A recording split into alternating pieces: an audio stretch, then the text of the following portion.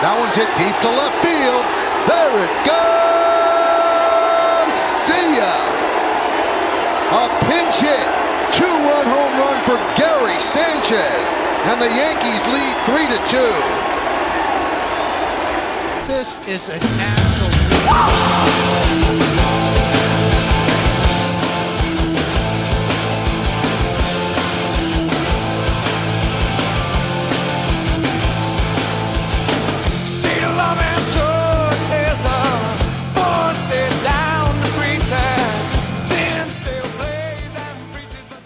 Hey now, this is Steve Bennett. Welcome to Season 11, Episode 11 of the Sportscasters Podcast. It's very great to have you with me here tonight on June 16th, 2021, which is, of course, 5 years to the day after June 16th, 2016, which was the day that Paula was welcomed into the world. So my beautiful daughter is 5 years old, and for one last thing tonight, I'll talk for a few minutes about 5 years of fatherhood and what it's meant to me and what Paula means to me, and that'll be at the end of the show. But first, we got some great stuff tonight, and the first interview of the show is something I'm very excited for you to hear. The guest is Jay Mariotti, and if that name rings a bell, if you know the name, you're going to know the voice. Who is Jay Mariotti? Again, in case you forgot for some reason, he was on Around the Horn almost every day for 8 years. Him and Woody Page were the OGs of Around the Horn. And he would be on every day battling with Woody and Tim Kalishaw and whoever else was on the show the first 8 years. And then something happened, domestic dispute, some kind of legal issue, and he says he wasn't canceled. He was sort of canceled in the sense of how we would think of it now. He wasn't permanently canceled, but he did lose some jobs at the time. And then, he came back and he's done various other jobs. And I had kind of forgot about him, to be honest. And I told him this, and I started following this sports media website on Twitter that is running his current columns that he writes for his Substack. And I looked him up on Twitter, and I was shocked that he only had like 8,000 followers on there. Because to me, someone who's been on ESPN for, 8 years doing Around the Horn, should have 60, 70,000, maybe more. And I reached out, and I set up the interview, and he agreed to come on, and I started doing research. And I couldn't believe what I was finding, the links that were out there to articles about what a bad person he is and how miserable he is and how unlikable he was, and I couldn't believe it. And I started asking people, what do you know about Jay Mariotti? Are you a fan of him? And people were saying like, oh, isn't he kind of grouchy, or oh, he doesn't really like sports much, right? Or oh, didn't something happen to him? And it just made me really curious about his story. And we spent an hour talking about what happened, his side of the story. The first 20 minutes is really fun. We talk about, him coming up, how he ended up on Around the Horn, the first few years of Around the Horn, working for Frank DeFord at the National, which was really fun for me to do with him. I love talking about Frank DeFord. I love talking about the National. So we do this great 1 hour interview with Jay Mariotti, which, it's 1 hour, and I think I talk for 2 minutes of the hour. I just let him go. I wanted to get in, and you guys can tell me on email or Twitter or whatever if I made the right call. Should I have jumped in more? But I just something about the way he was talking, I wanted to let him talk. And he said he's told his side of the story. I couldn't find it. He mentioned that he wrote a book about it, but he also mentioned that book's not for sale anymore. So I didn't read the book. I didn't know about it. I can't read it now. It's not out there anymore. And part of me just felt like he really was waiting for someone to ask him these questions and wanted to tell his side of the story. Now, he wasn't feeling great. He had a little bit of a cough, and he wanted me to edit out every cough, which of course, I would have had to sit down at the computer and listen to the hour interview and take every time he coughed out, which, taking the coughs out isn't the problem. It's finding the coughs. And with Paula's birthday and Tammy's birthday, I didn't get to edit out as many of them as I would have liked to. So I hope Jay isn't upset with me there. But give him a break on those because the story is amazing. And he's amazing. He was just, man, it was like Usain Bolt. It was like ready, set, go. And this guy ran the 100 meters in like 8 seconds. And, man, I can't wait for you to hear this. So I'm going to cut the interview a little bit, or the intro a little bit short. But, so Jay Mariotti's the first interview. We'll update the book club. And then after that, we're going to have the author of one of the book club books of the month on. His name is Dave Jordan, and he wrote a book called Cobra with Dave Parker. And it's a little disappointing because it's Dave Parker's book. This is the guy who he wrote it with. I never got a sniff of thinking that Dave Parker might be on this show. Dave Jordan reached out to me. He never mentioned Dave Parker as a possibility. I never asked. It would have been cool probably to hear it from him. But I also thought, it might be interesting to see how did they collaborate. What's going on there. So we do about 25 minutes with him. And then, like I said, we'll do one last thing at the end there on my 5 years of fatherhood. Lots of podcasts coming. So this one's going to be up Thursday morning for your drive in. And I've noticed there's a lot more driving in. I remember the very first time I went out to go to the doctor at the start of the pandemic, maybe late March 2020. And it was a scene out of a zombie apocalypse movie or something. There was nobody anywhere. And that luxury is over. The traffic is back. People are on the roads again, I think. And with that said, this will be up Thursday. And then I'm doing an interview tomorrow with Brett Martin, who wrote a book called Difficult Men, which is one of my favorite all-time books in the history of the book club. And it's about Tony Soprano and Walter White and the anti-heroes that dominated television during the television revolution of the 2000s. And I can't wait to have him on. I sent him a bottle of Chevetta's chicken sauce. And he loved it, and I thought we'd be friends forever. And he's politely declined several appearances on the show, but he bit on the 10-year anniversary push. So he's going to be on the next show, as is John Wertheim. And everyone's looking forward to hearing John, the author of the Sportscaster's article in SI. But he'll be here to talk about Glory Days. And then next week also, we'll have a new 24-inch podcast as well. So a busy week of podcasting. But before we get to those ones, let's focus on this one because it's awesome. I can't wait for you to hear this Jay Mariotti interview. I can't wait to get the feedback on it. Again, I apologize to Jay that I didn't take as many throat clears out as he may have liked. Give him a break on that. Who cares about that? Just listen to the content. Make your own opinion. Do research on the guy. He's a brilliant writer. He's an absolutely brilliant sports writer, and his work is great. Great. He's great at writing. I'm glad as someone who loves sports writing that we didn't totally lose him to TV.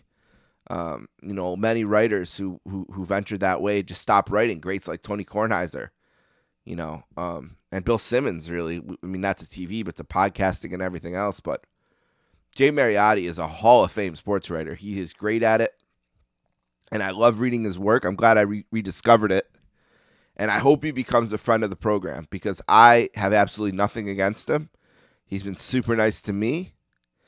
I'm all about letting someone tell their side of the story, and I hope you enjoy it. So let's take a break. We'll be right back with Jay Mariotti.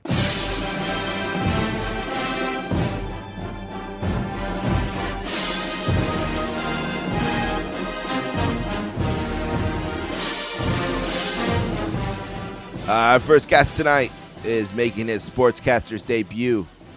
He spent 8 years battling Woody Page and Tim Kalishaw on Around the Horn.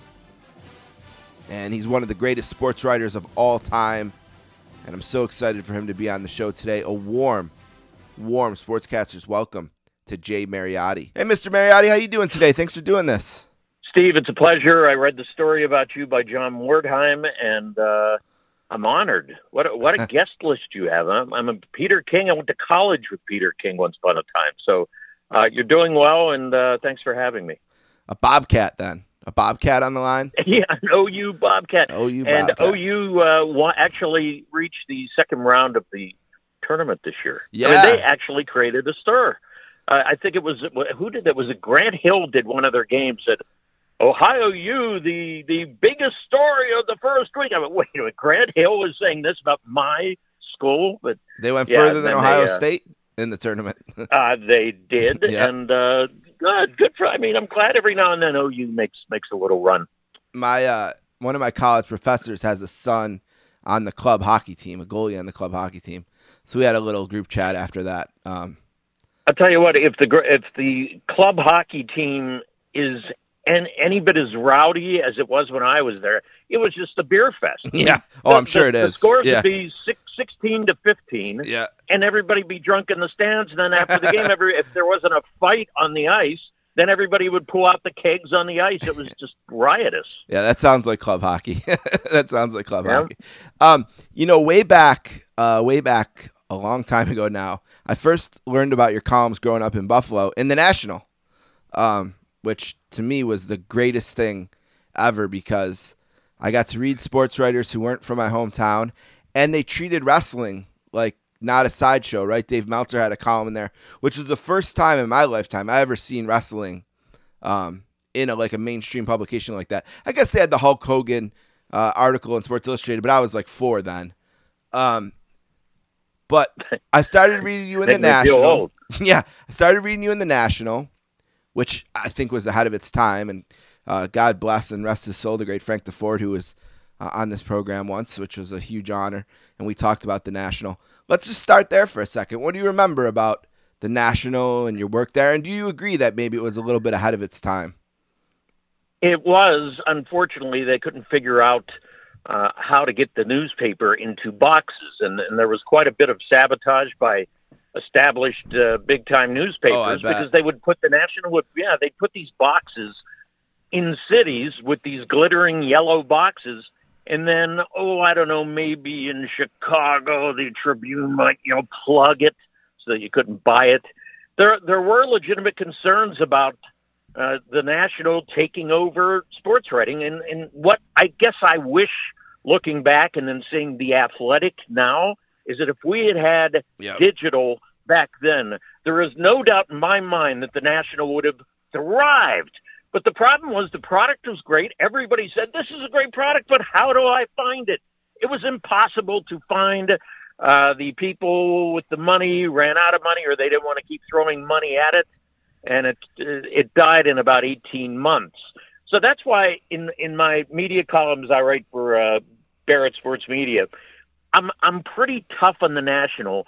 The Athletic, because I think they have an opportunity to succeed if they do it right. Because obviously in the digital age, bam, you post something immediately. Whereas back then, as I said, it was impossible to find the print edition. So I guess that's my thought. It's a damn shame that we didn't have technological advances back then, or maybe I'd still be working at the National. For sure.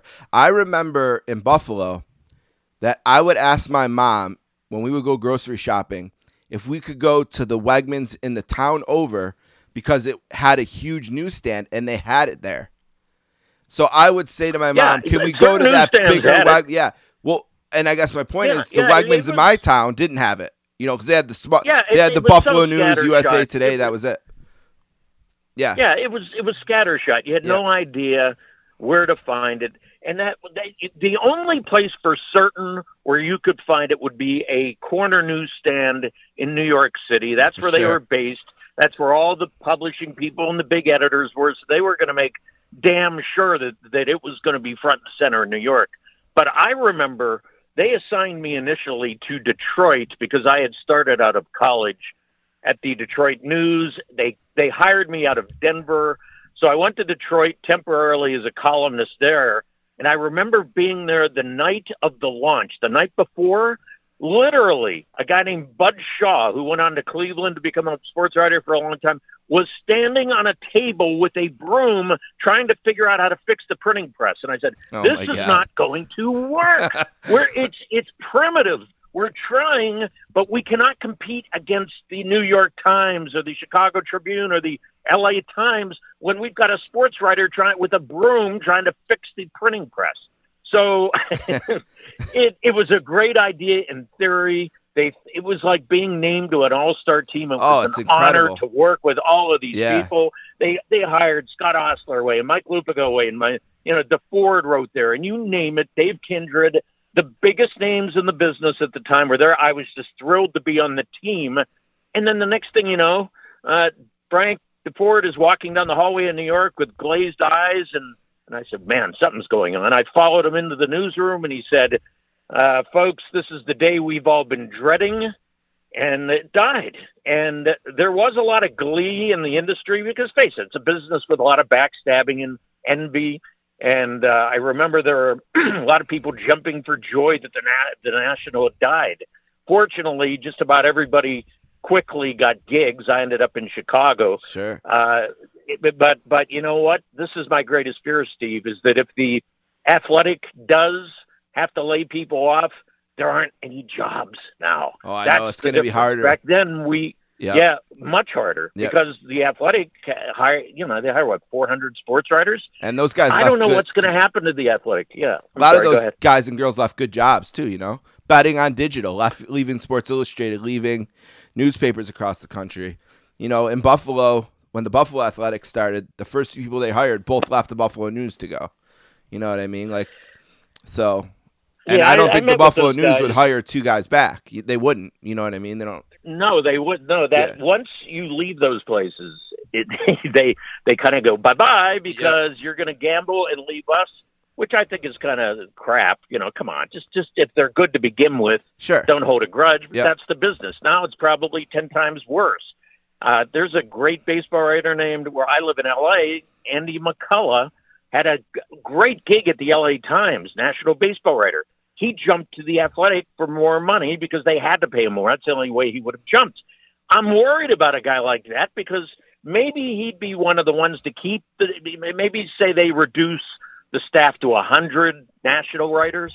Yeah, I think he'd probably stick. But I'd be worried about guys in certain smaller markets who jumped and thought this was the all-star team. This will end up being the future of the business. I'm afraid that they overspent their wad. They hired too many writers. They tried to conquer the world.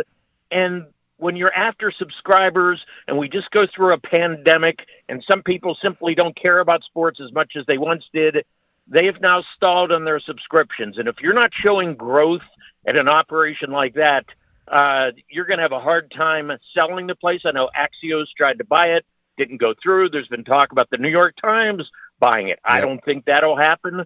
So I'm worried about the Athletic. I'm glad you brought that up in the context of the National, because that was the forerunner of what we're seeing today. But these guys are going to have to make a move eventually, either cut the staff or find somebody willing to take on this very bloated operation. And I still think they have to be much better at explaining to people what they get.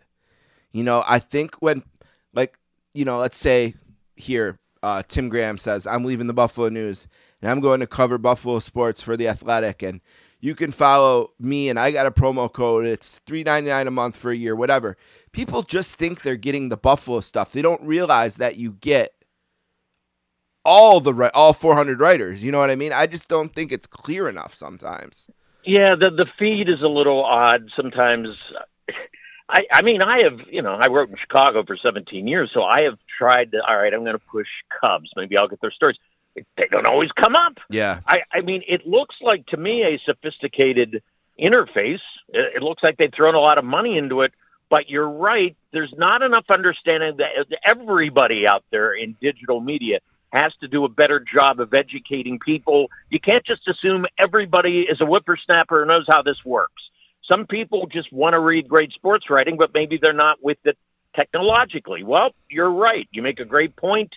You can read your Buffalo guys. You can read Ken Rosenthal. Just push his name. Sure, Richard You should Deitch. be able to get all of that. All the You're right, yeah. but it doesn't pop up on my feed. And who am I going to call? I've tried to call them for a couple of things, and they're not. It's not like there's a voice on the other end. Yeah, so, you got a better chance getting the know. Ghostbusters on the phone than them. Yeah, and I think I met with these guys. I met with these guys back in San Francisco, and I worked there in 2016. They were just starting. They were based in San Francisco, tech guys. Yep. Nice guys, but didn't know a lot about sports writing. And one guy's from Notre Dame, another guy from Philadelphia. And next thing you know, the guy from Philly, about a year in, after he's just starting, says, we're going to conquer the world and we're going to bleed every newspaper for its talent and make them die, blah, blah, blah. It's the dumbest thing I've ever heard. You just don't say things like that. And from what I can tell, while they have, I guess, about 1 million subscribers, that includes Europe, Canada, the U.S., that's not cutting it. I don't think the local newspapers, they know the Athletic is there, but I don't think they're frightened and thinking they're going to put us out of business. I think there's a niche there. But say in Chicago, where both papers, as I wrote recently, the Tribune and the Sun-Times, they're dying, absolutely dying. And here's a market the Athletic should go walk right in and dominate. I don't think they have many subscribers there. So, and it's such a dynamic sports town. So a lot of kinks here. They're about 5-6 years in now. I would like to think they can figure it out, but I think they're going to need a financial bailout, or else you're going to be seeing a lot of writers on the street. I hope not. So you were at the National. I read you there. I was, always been a guy who loves sports writing, sports writers, sports media, just as much as sports. And then the next thing I knew, I'm seeing on ESPN. Did you do some sports reporters, or was your first ESPN on Around the Horn? I think, do you remember Jim Rome had a TV show? I think I did that a couple of times. Talk 2, that one? Yeah, when they'd have 3 sports writers and just yell. Sure. Yeah, that was Jim Rome. Everybody forgets about Jim Rome's show. He had a Rome 2, whatever it was called. He had shows on there forever. Yeah, before he jumped somewhere else. Let's see, I started in Chicago in 91. I was 30 years old. That was pretty daunting in itself to walk into a market like that. Sure. I'd never lived there, but they hired me after the National. And about 10 years later is when my ESPN association began. And it started on the radio.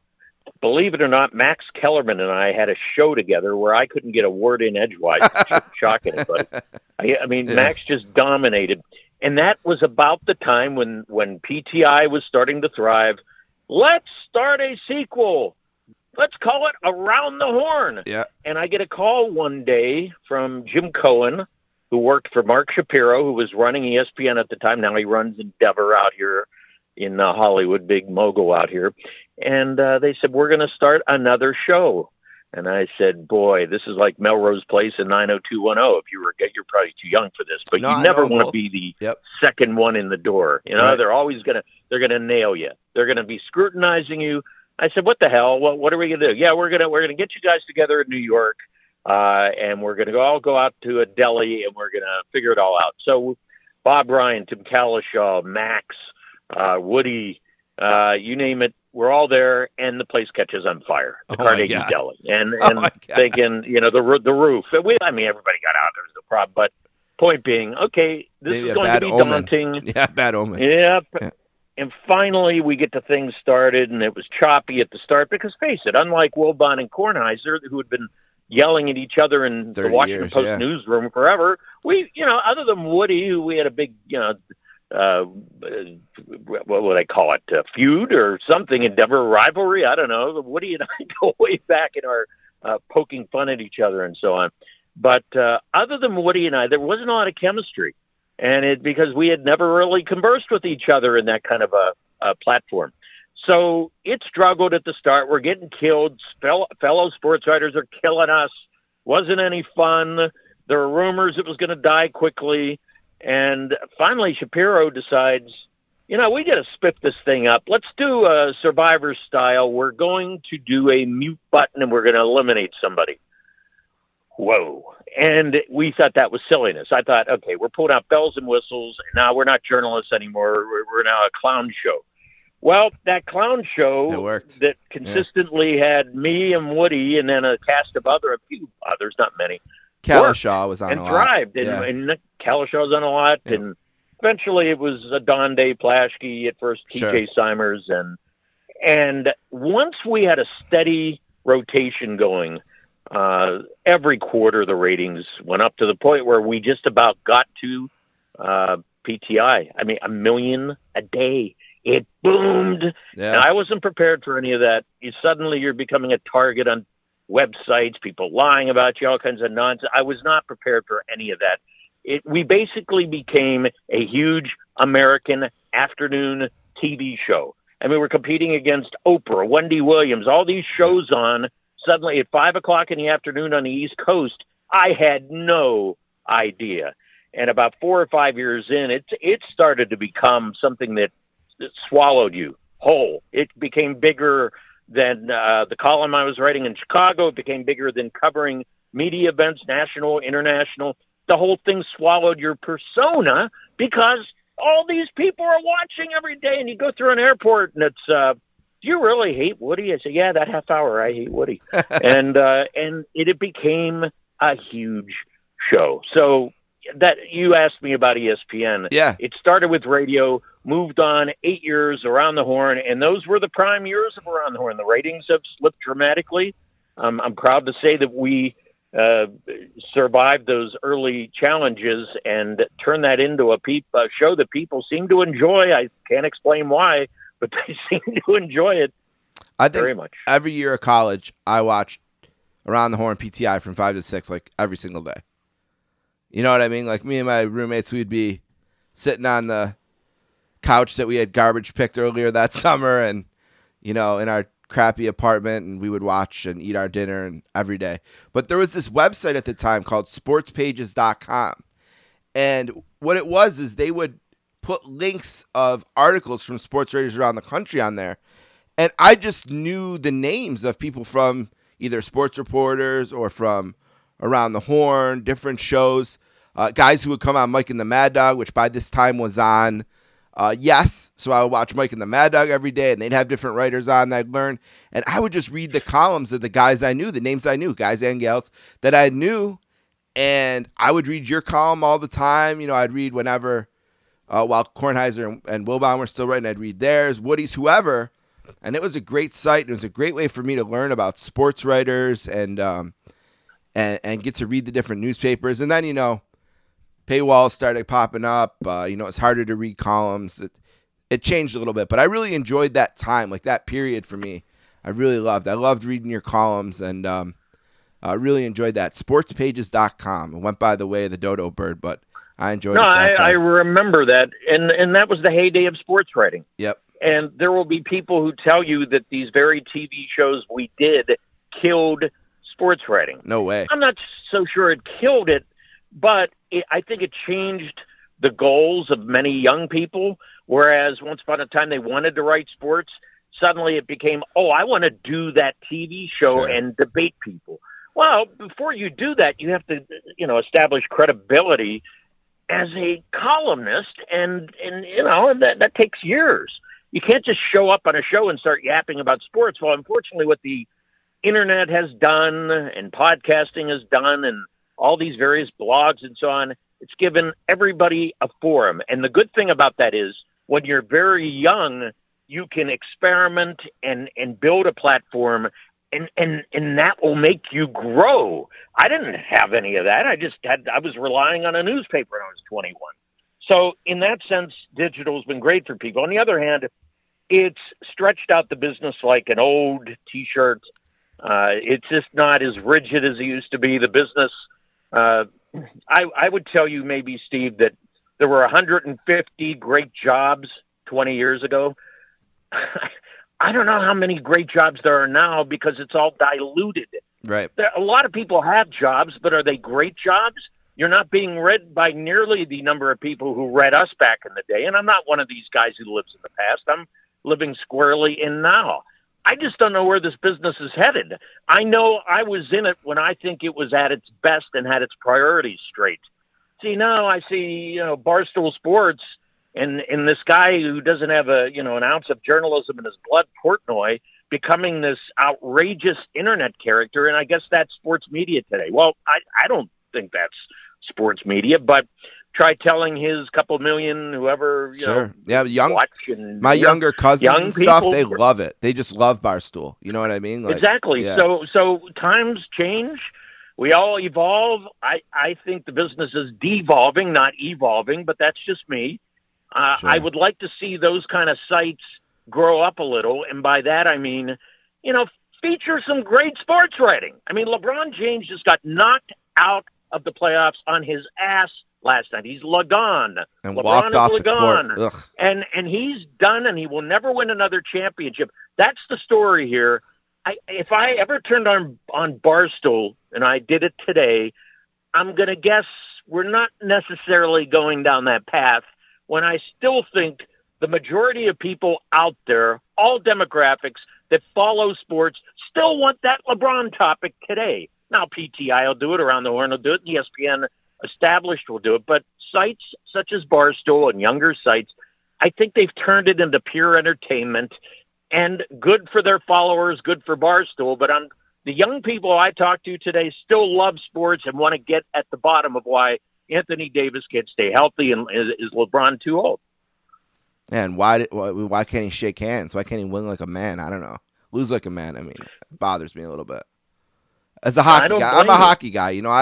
I watched, Mark Scheifele might have taken the guy's head off, but they're going to shake hands at the end of that series. You know what I mean? Out of respect for the game and all that. And LeBron, he... Yeah, I mean, he signed the Devin Booker, did the exchange, but I think that was in the back hallway. Yeah, that was well LeBron. After. He's always a baby. I mean, remember when the last time... Okay, let's see. Let me think back. This was 2009. I was there. Remember the game, the Celtics series? You might be too young, but he kind of fades in the series. He almost quit. Then afterward, he rips off that jersey. This would have been 2010. I remember. Yep, I remember. And the next thing you know, he's going to Miami. Yep. So LeBron is. I thought last year he grew up. I thought, all right, finally in the bubble, this very difficult challenge in his life. He hunkers down for 90-something days, wins a championship, makes great statements for social injustice, helps rub Donald Trump out of office with his voting initiative. I thought he did a wonderful job in the year 2020. Once we flip to 2021, he's back to the whiny LeBron. He's back to the mysterious LeBron who won't tell the world whether he's vaccinated or not, which is really important to the NBA. Try to get more people vaccinated. Also in the African-American community, sure. We're trying to achieve herd immunity in this country. Yep. And LeBron James, Mr. Social Justice, Mr. Activist, won't even tell us if he's vaccinated or not. See, he lost me this year. Then he goes to a tequila event, and the NBA should have suspended him. They didn't even fine him. And now he doesn't shake hands last night, and he looks like a baby, and he's yelling at the Suns. It just was a bad look. And all this nonsense about Michael Jordan. Can we put an end to the LeBron versus Jordan argument? He's not once Jordan. And for freaking all, not even close. Yeah, great player, but he's not Jordan. Let's get back to you for a second. When it ended at ESPN, were you almost a little bit relieved to back out of the spotlight a little bit? Because I was just listening to you talk about how you weren't really prepared for maybe the celebrity aspect of it, maybe the bright lights of it. Because I think after that, is that when you were in San Francisco and kind of working on editing the sports page, things like that? Like, did it feel good to back off of it? Was it not something you wanted to do? Let me give you the full version. Sure. All right. So okay. So Around the Horn's flying high. Independent of that, I'm working for a newspaper in Chicago, the Sun-Times, which once was very lively and dogged and a very proud, gritty tabloid, was starting to lose its way. That my editors are jumping into bed with people I'm covering, like Jerry Reinsdorf, and it just became this hideous operation where they're hanging on The owners at the top are skimming money. One of them went to prison. It became an ugly place to work. And, they valued me. They kept giving me 3-year deals, and they were lucrative. But finally, I realized our website just absolutely sucked, and it wasn't making any impact. And I was tired of it because you started to see the real serious operations around the country develop serious websites. We were not. Ours was a joke. Things weren't being posted on time, in a timely manner. So I told them, guys, if we're going to go to Beijing for the Olympics, we're going to go R2 against the Tribune's 10 or 12 or whatever. And if we do a good job there, I'll be proud and I'll stick around. But I'm going to opt out of this deal quickly if we don't get our website together. Well, sure enough, Michael Phelps is breaking records, and this stuff is not being posted timely. We're a half-assed digital operation. So after the Olympics, I go back. I politely resign. All hell breaks loose. The paper is pissed at me. The Tribune breaks the story. You don't ever let the other paper break the story about one of your own people leaving. Roger Ebert called me a rat. Oh, no. It got insane, absolutely disproportionate to reality, insane what was going on there. And I think it all kind of stemmed from being an everyday guy. And I was on Every Day for pretty much 8 years on Around the Horn. And there was so much emotion, whether it's jealousy or people being happy for me, whatever. I was shocked that our newsroom was as split as it was over this TV show that had the logo of the paper behind it, that 1 million people a day were seeing. Free advertising, guys. Yet there were disgruntled people there. Why am I not doing that show? Enough. Grow up. Well, I finally resigned, and that happened, and then very quickly cut a deal. I went digital to something called AOL Fan House, which had I remember that. Yep. They had great. They were throwing money everywhere. It was like a new version of the National. Next thing you know, they've got 80, 90 sports writers there, and I'm at the NBA Finals with 6 other colleagues, and I'm thinking, my God, this is it. This is it. Yahoo Sports was becoming big at the time with the early years of Woj, Adrian Wojnarowski, Dave Morgan ran it. Tim Brown was their base partner. Dan Wetzel was their columnist. I mean, they're names that became very, very big in the coming years. So we had kind of nailed it there. We've got this, we've got that, and suddenly I have a legal case that very quickly was expunged, and we ended up winning the prevailing in the civil case shortly after.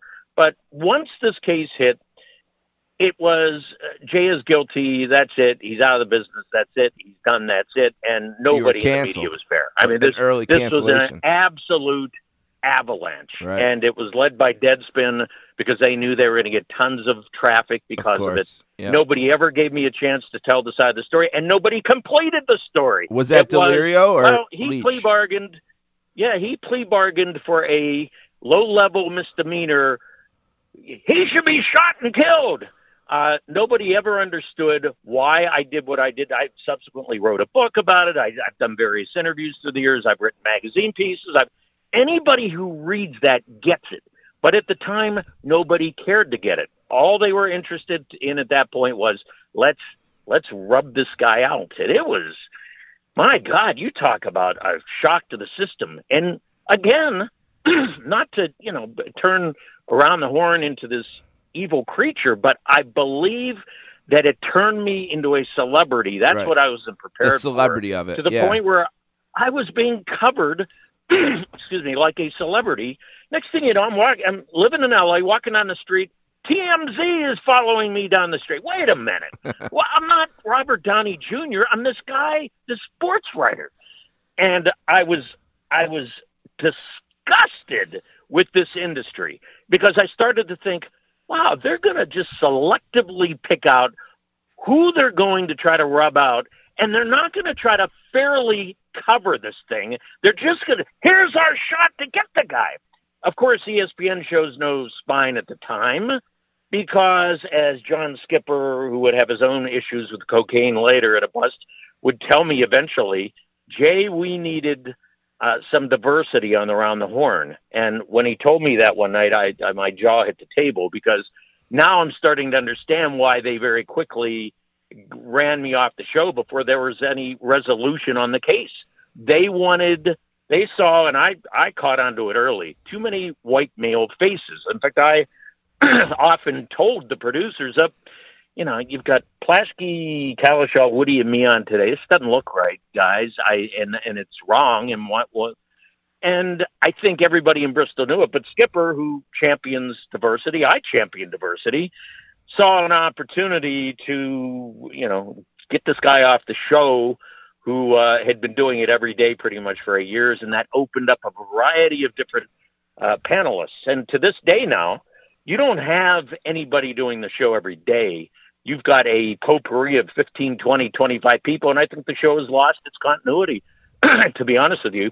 But getting back to my situation, so AOL, which had told me your column will resume on Monday, oddly flips on me the very day ESPN calls and says you're out of a job after a plea bargain, no contest to a low-level misdemeanor in a case that was a bunch of lies. ESPN said, no, we're going to get rid of you. And then AOL, because I'm not going to be on Around the Horn anymore, we're getting rid of you too, and we're going to save $300,000. Sure. And I was shocked how this whole thing went down. And to answer your question, why did I back off? Well, when you're going at it hard from the time you're a college intern at 19 until you're 50 years old, and I don't know if anybody wrote more pieces than I did in that period of time. I was a columnist at 25, wrote columns for 25 years. I saw the world. I covered everything imaginable. I was exhausted. And then I was disgusted with the industry because nobody ever called. Nobody ever said, what's your side of the story, Jeff? I thought this was supposed to be a two-way street. You don't want the other side of the story? Apparently not. Let me ask you a couple follow-ups. There was a lot of that. Let me ask you a couple follow-ups. I'm sorry? Let me ask you a couple follow-ups on this. Was Go ahead. Out of curiosity, was it Delirio or Leach at Deadspin at the time? Do you remember who was running the site at the time? I remember the name Delario because he was a heroin addict. And then he was the one ended up who going into heroin rehab. I'm dealing with a guy who's a drug addict. Yeah, and Hulk Hogan with Gawker, he was in the center of that. Oh well, I think that guy. I was down low on his list of targets. Delario, and I was target number 103. Yeah. He's telling people at a Hulk Hogan trial, oh yeah, we'll run a picture of we don't get, somebody could be 5 years old and we don't care. They can look at a naked picture. I mean, this guy was a sick human being. Just a sicko. He's changed his life around. He has. Oh, good for him. Yeah. Why, do you know the guy? No, just for reading. Tell him to get his shit together and maybe offer me an apology or two. Because he never got the story right. He never finished the story. And then he goes off and cleans up. Well, good for you, dude. Well, you've wrecked a lot of people in the process. You feel good about that? Sure. It's not journalism. That's people trying, I don't know, it's a power trip. But tell me this. Maybe you know. Of all those people who worked for that site back then, anybody make it big? Will Leach. Anybody? Yeah, Will Leach. Well, Will Leach writes what? The occasional pieces for various freelance publications? Didn't his website go down the drain once? I mean, no, I don't think any of those people remotely came close to the careers of the people they were ripping. They were always over Stephen A. Look at Stephen A. now. They were all over everybody imaginable. It wasn't just me. That's it was fair. anybody they could go out and get some traffic from. No, you're right. So, what I would say is, where are they? Maybe a couple of people at the New York Times, but I'm going to guess they were a little more journalistic than these idiots. Right. So, no, my God, I went to journalism school and we have certain standards. And certainly I was a guy who I towed the line. Sometimes I went over the line because I thought it was very important to hold sports owners accountable in what is a multi-billion-dollar business, soon to be a multi-trillion-dollar business. And I thought it was important to do that. And I still believe that's important. So really, in a lot of ways, I was big on fierce independence, just as those sites were big on fierce independence. The difference was I had certain ethical standards. They had none. They would just lie about people. it feels like listening to you and listening to your story that you were kind of an early victim of cancel culture in a way. When you see things like this happen now, do you relate to people? Do you see things happening, people who do get caught up in cancel culture? Do you look at it and say, oh, you know what, I can relate to that? Why are we doing this? Why are we treating people like this?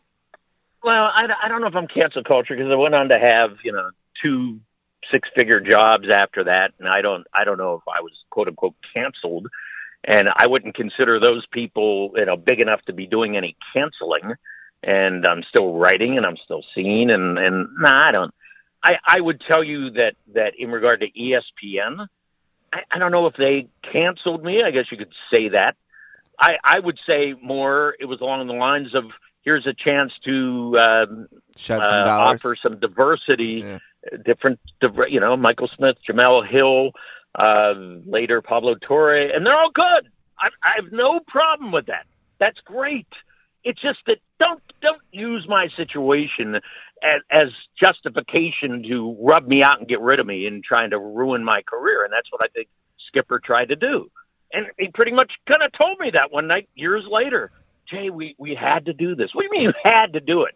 And, he had made me some promises about trying to come back, but I don't want to work. But he's gone. He got caught up in a cocaine scandal. And the current ESPN today, I could never, ever, go down the paths I do in my columns. I mean, I'm writing about gambling and why it's evil right now. It could ruin sports media, and ESPN's not going to run any of that because they're in the middle of it themselves. So Right. It's best I left there at the time. I don't have any hard feelings. What I regret is that these sites, so-called sites, which ended up disappearing and going down the drain, they it's not just me.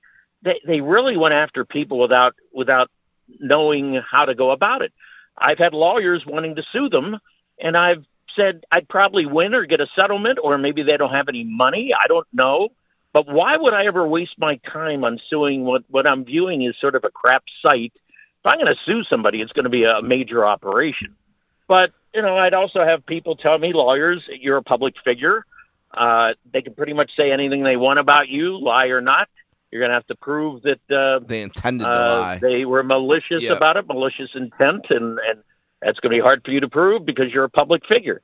So there you go. Your original thesis here was, how did your life change doing a major television show? There it is. Turned me into a Hollywood celebrity, and it never should have. Well, and ESPN did not ever care about call us all in and say, hey, guys, you're getting pretty big. You're all over these sites. Let's give you some tips. We love all of you. Never.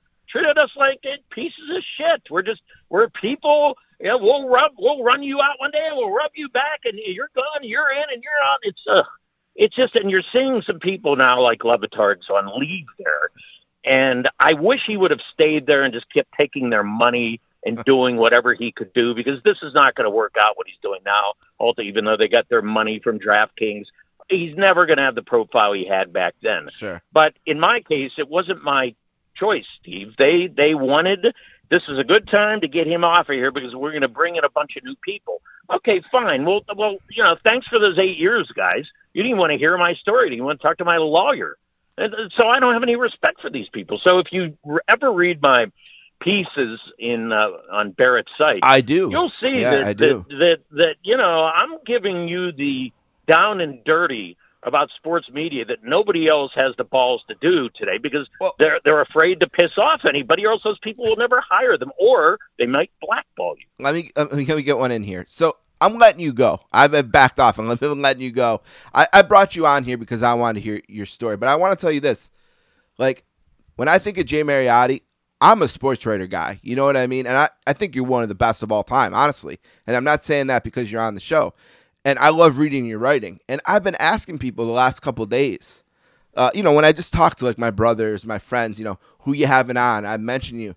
They're like, oh, I remember him from ESPN. Where's he been? Or like, was he like kind of an angry guy, or what happened? Wasn't there a thing? Like, and when I Google you, I just see these articles like these salacious headlines, like the Jay Mariotti writes the most perfectly terrible sports column in history, and everyone's making fun of Jay Mariotti and terrible human being Jay Mariotti. Why is this the perception of you? Because I'm being honest. I'm being honest here. Hold on. Let me finish. Let me get it out. I've read some story. Okay, I'm sorry. I've read some stories about these sites such as Deadspin, and I think they're capable of anything, including taking money from people. I think they're capable of anything the way they were at the time.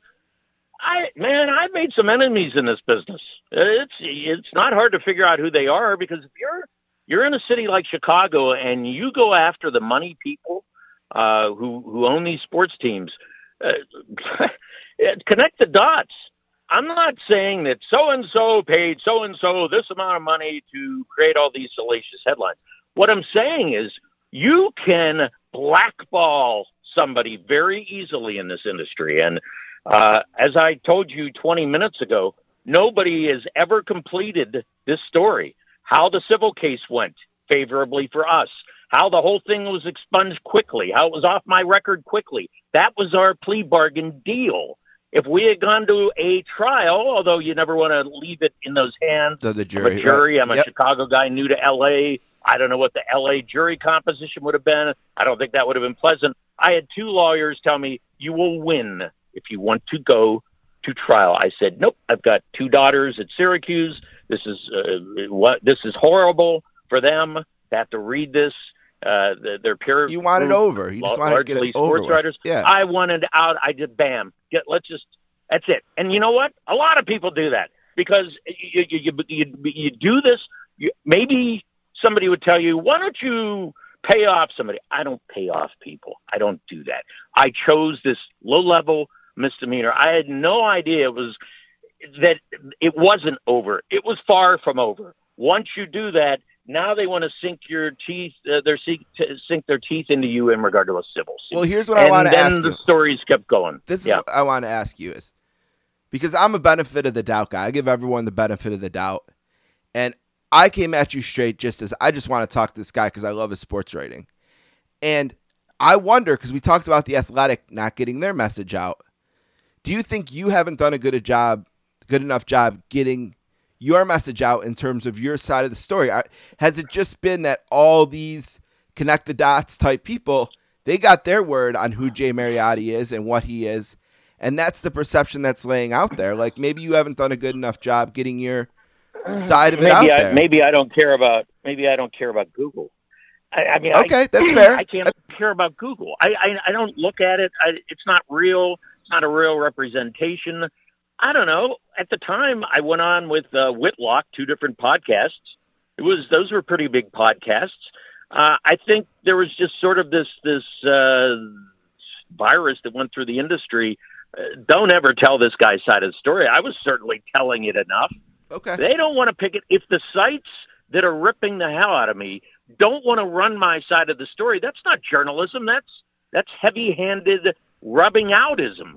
And so nobody can take those sites seriously. And I guess what I would tell you is, if you're an intelligent guy, and I think you are just in talking to you here, I think you're going to realize a lot of that stuff is trash. I mean, I don't know. I remember Peyton Manning talking about, I Googled myself once and I couldn't believe all this crap on there about me. Well, that's what I'm talking about, Steve. I went from being a sports columnist in Chicago to this guy that TMZ is following around. How in the hell did that happen? And I'm going to go back to the exposure every day on TV, because suddenly you're not that sports writer anymore. And the perception is you're arguing on TV every day too, right? The nature of the show is you're in an argument. You're also, boy, there's that jerk again. Well, yeah. I mean, who else got that treatment? Stephen A. Yep. Who else got that treatment? Skip Bayless.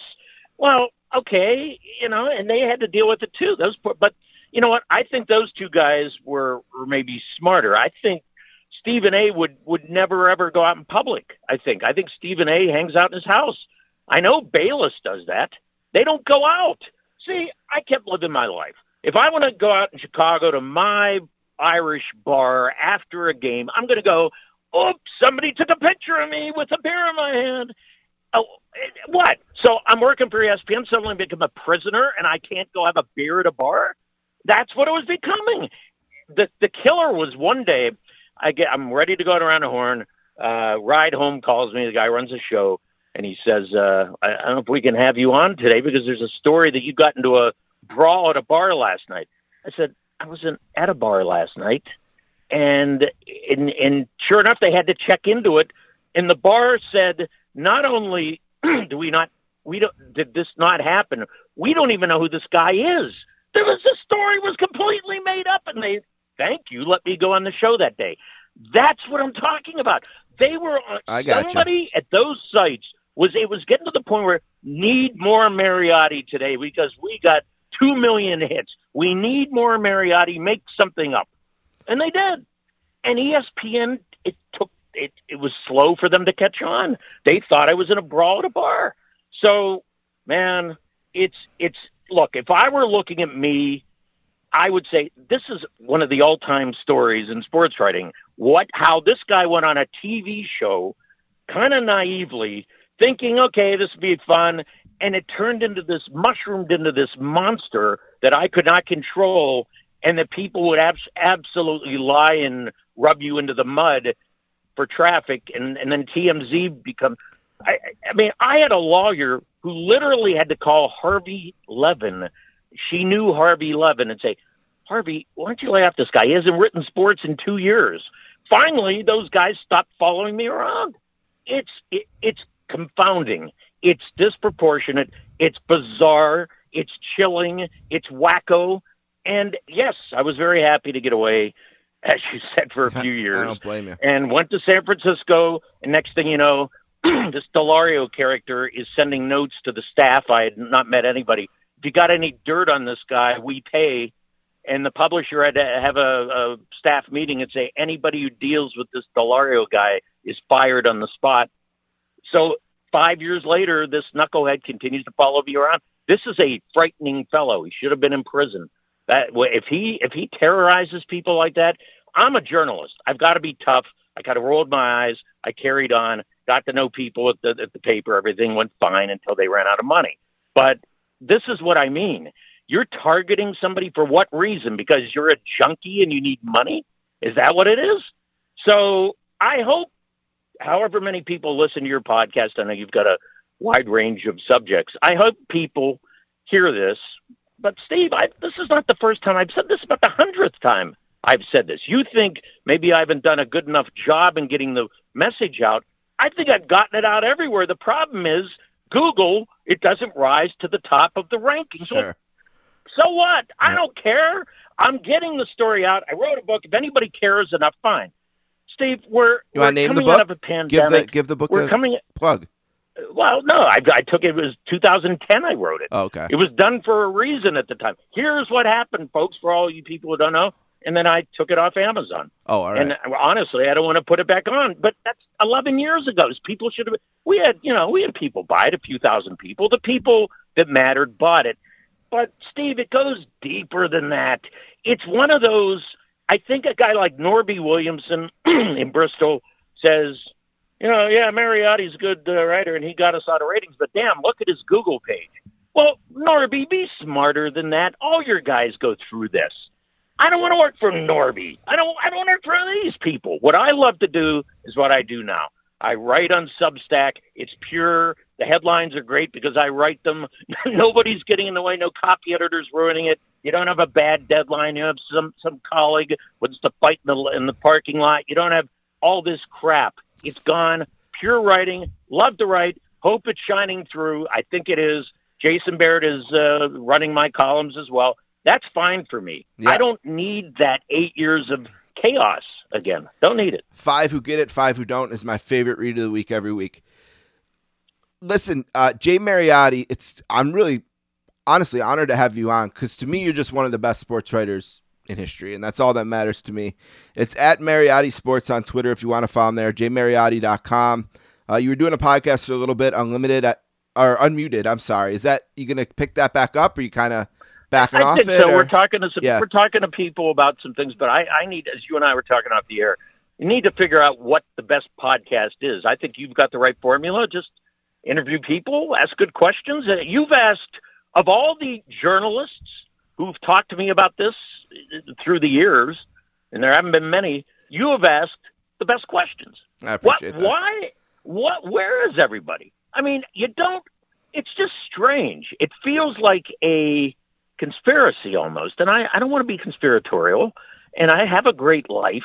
Everybody might assume, oh boy, I fell off. No, I have a better life now than I ever had when I was, making, $700-800 a year. A much better life because I don't have this madness in my life and I can enjoy the craft of writing like never before. So what kind of podcast makes sense? I don't know. I still think we have to address independently the big stories in sports and keep being that independent voice. You might think Stephen A. and Bayless are independent. No, they're independent about Dak Prescott and whether the Knicks need to add. They're not independent about going after Jerry Jones or Jerry Reinsdorf or Roger Goodell or what the hell's wrong with Rod Manfred or why in the hell are we having an Olympics? Nobody's doing that because they're scared to death to do it. Or, as I wrote the other day, I'm not buying this Naomi Osaka thing because I happen to believe that there are other motives here and that it's not just all about not wanting to do press conferences. Well, you run the risk of being what's called a caveman, insensitive, maybe anti-Asian. Well, I wrote it anyway because I don't care. It's me. So, and that's why, Steve, nobody at any of these networks that ever hire me, they're scared to frickin' death of me. But when I was growing up, that's what you were supposed to be. Challenge authority. Hold them accountable. When ESPN and Fox are part of what you're holding accountable, professional sports in America, there's no way I could work for them. That's why I'm rooting for The Athletic to stay as independent as possible and try to cut through all of this and write those tough columns. They don't really have any columnists. They have Ken Rosenthal covering baseball, but they don't have traditional columnists. It's kind of a dying art right now. So anyway, thank you for letting me ramble. No, anytime you want to do this again, we can. I appreciate it. I really enjoyed it. Again, I just want to get it out there. It's jmariotti.com. You can find him on Substack, jmariotti.substack.com. And Barrett Sports also runs the columns. That's where I caught back up with you.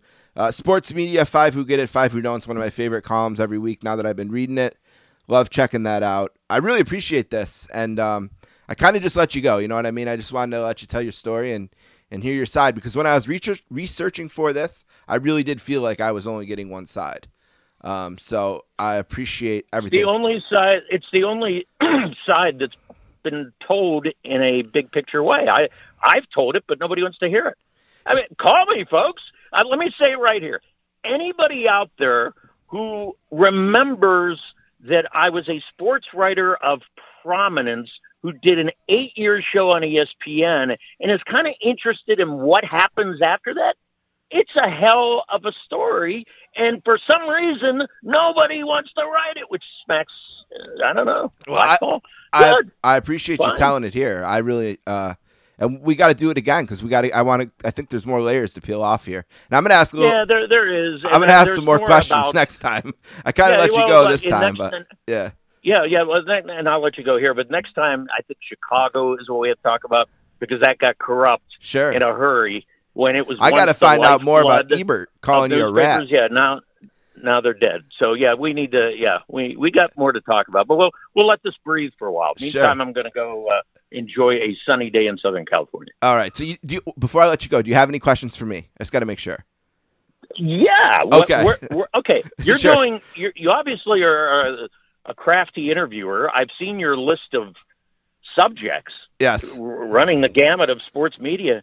What do you want to do with this? I mean, you're a pretty good interviewer. Is there a next step? You just got to keep doing your podcast? You know what? Do you think there's a place for you in this crazy business? Here's what I want to do. I want to keep getting better. I want to keep having interesting interviews, keep my head down. I'll keep raising my daughter, keep my health where it is right now. I had a miserable 2019. I had 3 surgeries in 289 days.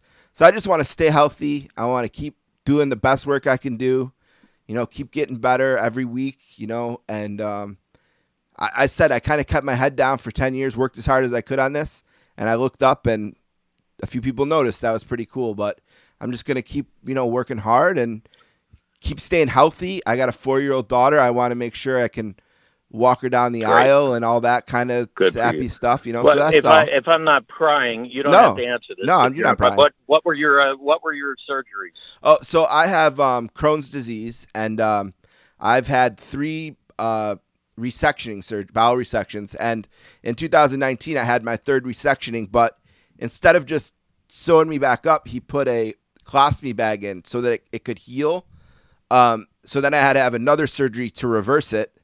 And then I had to have a 3rd surgery because I had a surgical hernia. So it was a rough year. So I just want to keep, getting better, stay healthy. I've had a long battle here since 2003, a lot of surgeries and good days and bad days and all that. But I've had a good year and want to keep that, like I said, and keep trying to raise a good human and, a nice little daughter here. I got a nice family, a nice little corner of the world here in the northern suburbs of Buffalo, and see what happens. You know what I mean? I've had some opportunities, but I've been hesitant to take people's money because I don't want to put my foot in until I know I can go all the way. I didn't want to take someone's money and then, oh man, I got to make that call. Hey, I'm in hospital here in Buffalo and I might be here 6 weeks. I don't know.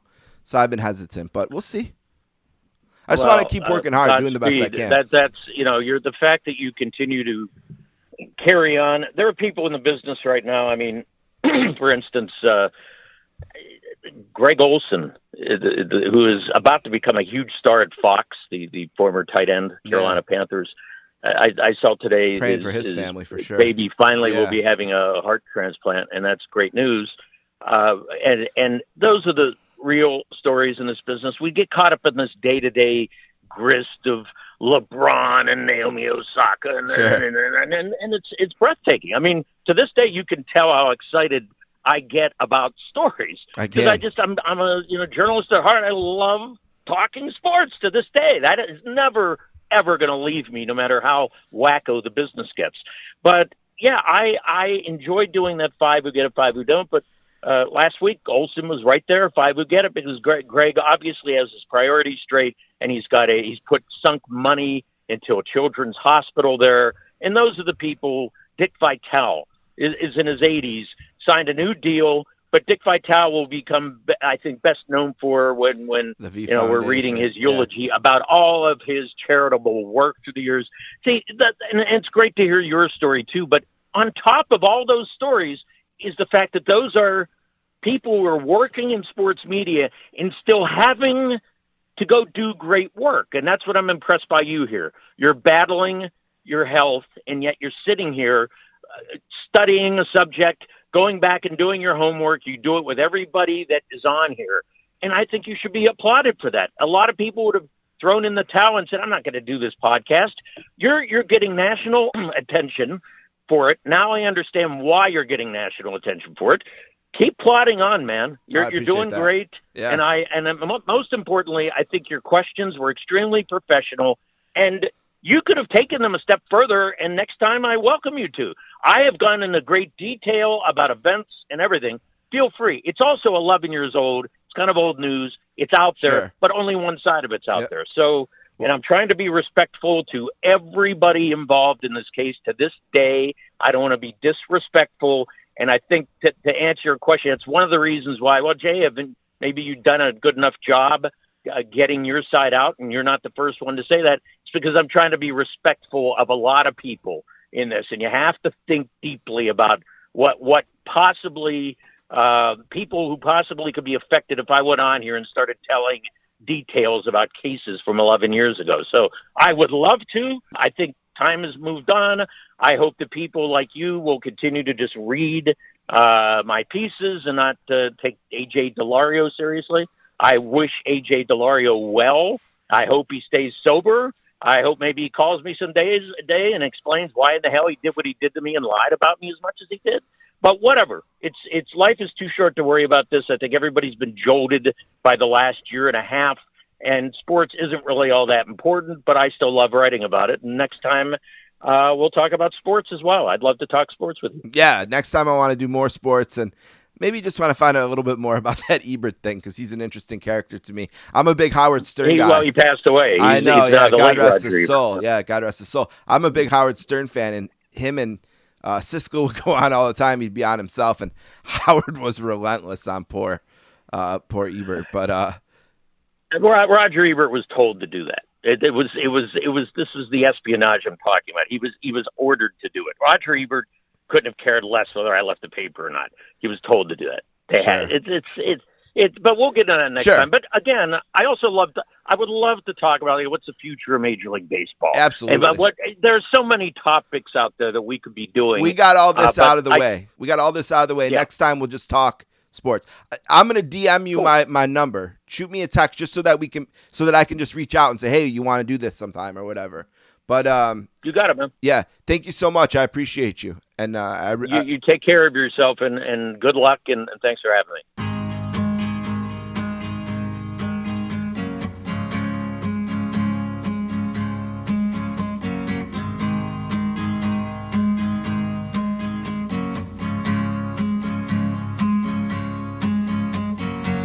I was a little too tall, could have used a few pounds. Tight pants points hollering out. She was a black-haired beauty with big dark eyes and points all her own, sitting way up high.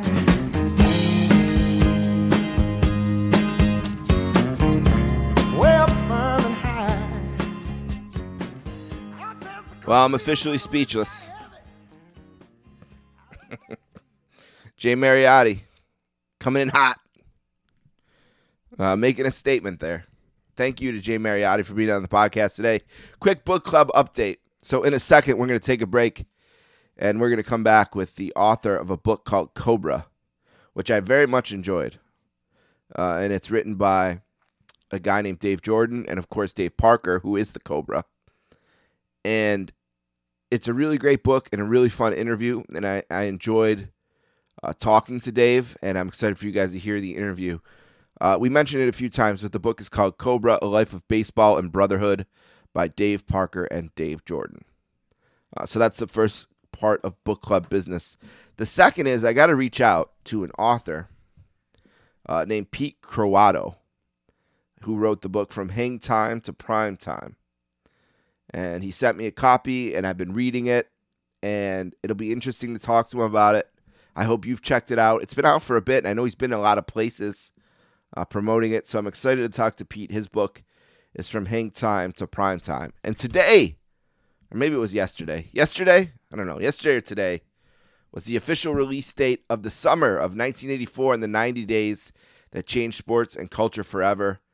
The book, of course, is Glory Days by L. John Wertheim. It is his fourth book, I believe, in the book club. Scorecasting was first. The Al Michaels book that he co-wrote with Al, This Is Your Brain on Sports, which was essentially a scorecasting sequel, but with a different co-author. And now Glory Days, the summer of 1984, and the 90 days that changed sports and culture forever. This book is out. You can buy it now wherever you buy books. And on Friday, John and I will discuss it and other things as well. So that's where we're at with the book club. When we get done with these three, I'll probably take a break till the fall because I don't want to read any more books right now. I want to enjoy the summer. But you never know. We'll have something in there, maybe a movie or a DVD. We got to do something to fill this time. But for now, we have great books filling it. So we're going to take a break right now and come back with the author of one of those books, Dave Jordan.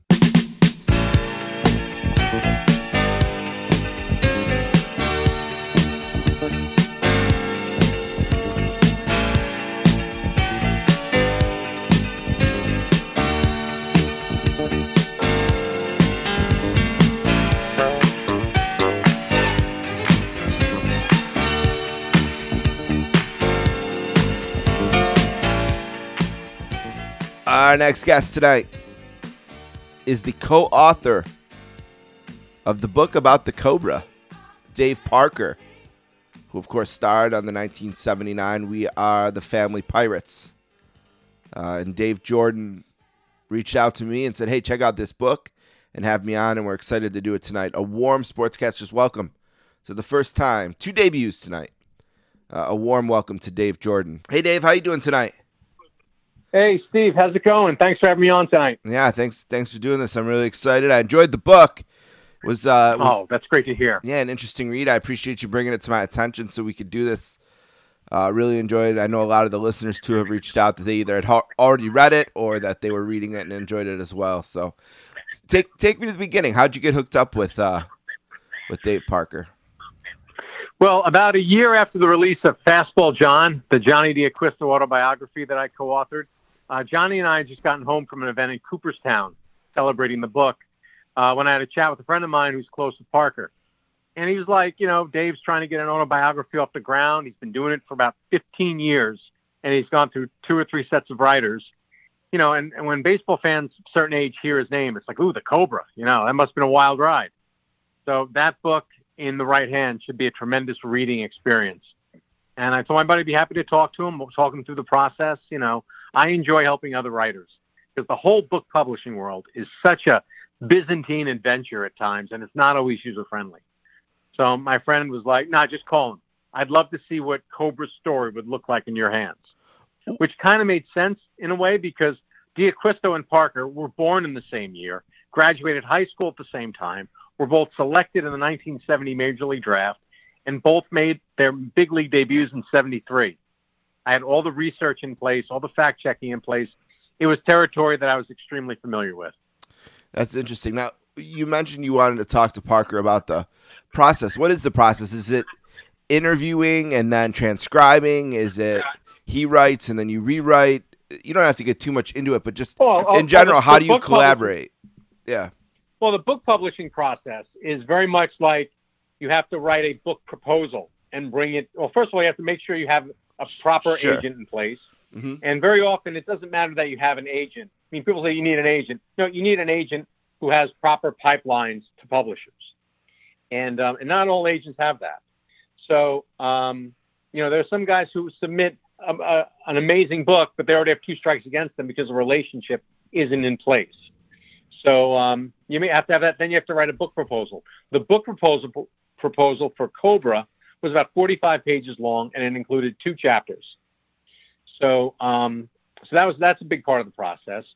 But really, the process with Parker and I, it was basically we would chat maybe twice a week for an hour, and then maybe every 2 months, I would hop in the car and go see him for 2 or 3 days, and we would hang out. And we would just talk about his life. I would let him know what we've done so far. I've been sending him copies of the manuscript, and he would say, I like this, I like that. We should talk more about this, things of that nature. So it was an extremely collaborative process. And we talked basically twice a week for about 18 months. Interesting. That you had said in the email, and I wasn't exactly sure what you meant, but in the original email you sent me, you said something like, I sent you the talking points, but don't read them because they're spoilers. And I was like, spoilers? And, I think I remember 79, they won, 89. You know what I mean? like. It's interesting. I know, but here's the thing about hold on, let me finish. Okay. So then you had said that the book is written in sort of a narrative, kind of novel type approach, and I was a little bit skeptical of what that meant until I read like the 3rd chapter, and I put it down, and I said, okay, I know what he means. You know what I mean? It's a really engaging way that you told the story. Tell me a little bit about the style and kind of how it came about and why you decided to go that route. Well, I actually do some consulting with celebrities and athletes on their memoirs. And the one thing I say to them is that you need a through line if you want to create a really compelling read. There's 2 types of books. There's the book that is sort of anecdotal. I did this, I did that, I dated this, celebrity, I dated this rock star, things like that. I hit 39 home runs in 1976. You hit all the points, or you play all the hits, so to speak. But then there's the narrative through line of Cobra is that he came of age at the peak of black baseball. And that's sort of one of the narratives of the book. Another narrative are the relationships that he enjoyed and how those relationships carried him through the years and what he learned from those relationships and how he brought that to a leadership position later in his career with Cincinnati and a little bit with Oakland and especially with Milwaukee. So he definitely, we went through and we wanted to make sure that, when you hit all those narrative points, that's when people are like, oh my God, this reads like a novel. It's because we structured it like a novel.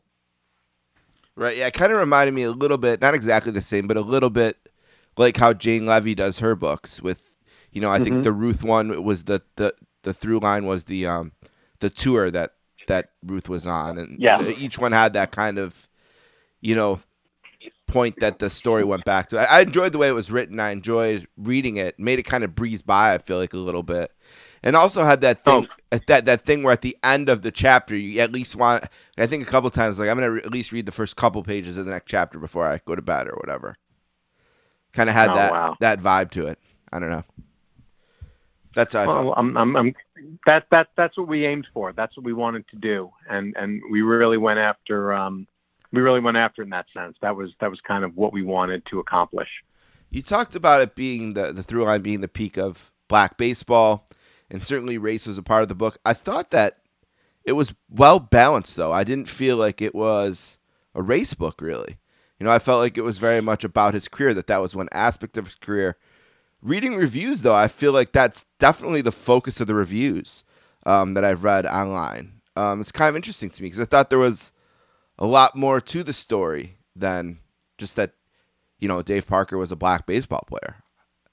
Did I miss it? Yeah, I mean, no, not at all. I mean, that was one, like I said, one of the through lines, and then the other major through line that we went on. And here's the thing also. The Pittsburgh Pirates were very instrumental in the construction of the book.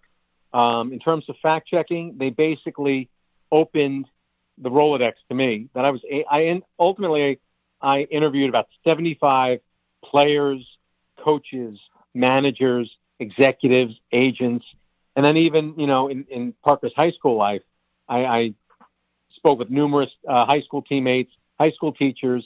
His guidance counselor is in her 80s and still with us. Wow. And as reading the book, as you know, that she played an instrumental part in his life. And she kind of explained to me also what life was like at a highly integrated school in the late 1960s.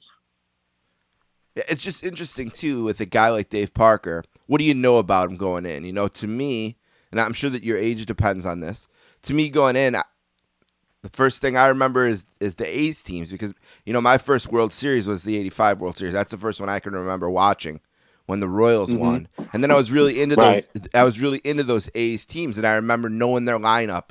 Like the first team I knew where everyone played and what their lineup was because they were cool. They hit home runs and had that cool thing they did with their arms, And so I remember Dave Parker from that first, where probably some of my dad's age for sure remembers him first for the We Are the Family team. But then I was thinking, like, what do I know about him? And what I love about these books, books like this, and this book especially, like I had no idea he was potentially going to be a star football player at Ohio State, for example, and a knee injury kept him from this. There's a lot of great, I guess that's what I meant in the question, that there's so much more about his life and so many things that happen in the book that I really enjoy other than that one specific angle of it, but. Yeah. Yeah, that's something funny that Parker tends to say. He's like, we play all the hits, but yet wait till you see and hear the deep tracks. Right. And We Are the Family is the hit, right? Like that's the Enter Sandman at the Metallica concert. The 79 100%. Pirates. I like that. Yeah, I like that. It's like, okay, well we can't not play Enter Sandman, of course, and we got to give it a good spot on the set, but people who are going to really love this book are going to be like flipping out when we play Blackened or something. I don't know. Yeah, right. Exactly. Right. And it's a funny line because in this thing, we almost decided we're going to tell you a story and we're also going to tell what we believe is the definitive story of the 79 postseason. And we wanted to get into it. Like when I'd go out to see Parker, it was a surreal experience. It was like we would just put on YouTube or something and just watch the games from the 79 postseason. In my head, I'm sitting next to Scorsese watching Goodfellas. It was very surreal. And but then we would sit down and we would talk about it. He would give me this running commentary of what was going on before the game or after the game or off the field or in the hotel or whatever it was. And that was really added a lot to it. And a lot of people say like, well, you don't want to go at bat for at bat, because people could just get that at a Baseball Reference. But the interesting thing is they can't get pitch by pitch data before 1988. So sure. We would go really deep into what was going on there, and we went pretty granular with the whole thing. And it's easy to forget what the playoffs were like then. It was an ALCS that was a best of 5, and that's it. Yep. Before the World Series, then the best of 7 World Series. And I really like, because when I think of the 79, someone says 1979 baseball, all that comes to mind is, okay, Pirates, we have all that, Stargell comes to mind really easily. Yeah. But, I didn't realize that Baltimore was really the best team in the league that year in terms of record, and maybe we're the favorites, Yeah. And so, you learn a lot about that. Well, I'm trying to think how, again, now, see, you're kind of in my head a little bit because you told me not to give out the spoilers before I read it, so I'm kind of walking the thin line. A little bit of like, how do I want to approach this? Because I don't want to spoil it. Or how do I want to approach this? Uh-oh. Let me ask you some kind of subjective questions. From your research and what he said to you, how good of a football player do you think this guy could have been?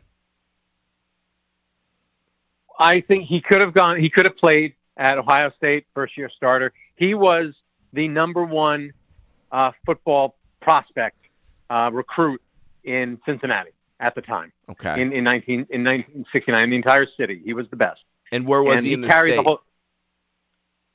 In the state, I mean, there were a few others that could compare with him. Okay. But I mean, he was the kind of player. He was very much, and I don't know how far back you go. If you go far enough back to Earl Campbell, he was the kind of tailback who could carry 3 or 4 defensemen on him at a time. Sure. He was just a juggernaut. What probably would have happened to him, he would have played maybe a year or so at tailback, and they might have realized, hey, we could utilize him so much better at tight end. I think he probably ends up in the NFL as a tight end, quite frankly. Do you think if he's born, 20 years ago, that the medicine is such that they just fix those knees up and he ends up in football?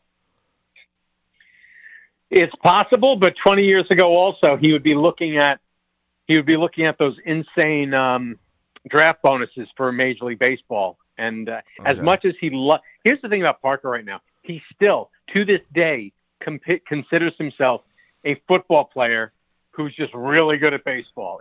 There's a little bit of a Happy Gilmore thing to it. But, he lives and dies and breathes football. I mean, the first couple of months of our conversations really didn't talk a lot about baseball or this or that. It was about NFL. I would call him every Sunday, and he'd be like, call me next week. And we would talk for a half hour between 11 and 11:30. Who's his team? All revved up. The Bengals? The Bengals, yeah. Yeah, he's it was originally the Cleveland Browns, but the Bengals had come about as an expansion team, I believe, in 67 or 68. So and then as he became a prominent, member of Cincinnati sports class, he got to know guys like Anthony Munoz, who's a all-time great Cincinnati Bengal, is one of his close friends, things like that. So he's become a Cincinnati Bengal fan, but he always wanted to be the next Jim Brown. Man, he must have been crushed with that Kajana Carter injury. He must have been sitting there thinking, "Oh, I know this story," right? Because Kajana Carter was the first. I think he was the first pick in the draft by the Bengals, and throw up his knee was never the same. Just a little bit before the time where you could be Adrian Peterson and have that ACL injury and then rush for 2,100 yards the next year or whatever it was. Yeah, that's interesting. Give me something on the A's team that wasn't in the book, just because, like I said, I enjoyed that era. Here's what happened. Yeah. We wrote basically we submitted a 650-page manuscript, and that included everything. Right. And our editor at Nebraska just kind of laughed. It was so ridiculous. He was like, we can't publish a 700-page book. So we had to figure out what had to go. And I'd conducted an anecdotal survey on Facebook of the tightest baseball book readers that I knew, 100 of them. And I said, Parker's writing a book. What do you want to hear about? Overwhelmingly, obviously, everybody wants to hear about the Pirates. Yep. And the drug trials. What does the drug trials mean? Right. It means the Cincinnati Reds.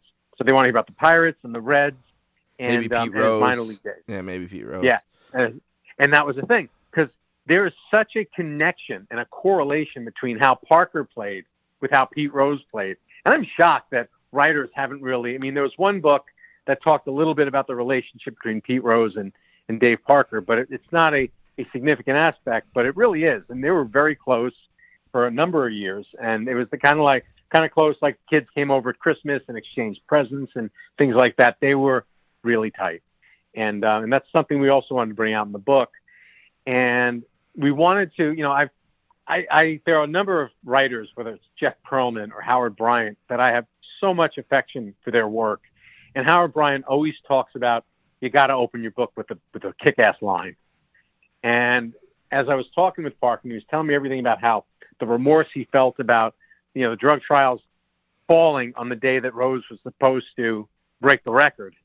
And that's when we decided that's going to be the opening of the book, where he's basically saying to the man who has uttered the most famous apology in baseball history, he's going to apologize to him. That's how we open the book. And that's what we wanted people to think. This is that kind of book that we just take things and just twist them. And, you know, now you're in for a ride. Here we go. Okay. So I understand why the A's weren't in there, but I know you wrote about the A's. So you got to give me one or two good things about what we would have read about Parker and the A's. All right, fine. So here's the thing. MLBBro.com published what we call the DH years. There's 3 chapters, quote unquote, the missing episodes of Cobra that can be found on the web. What was it? MLB Bro?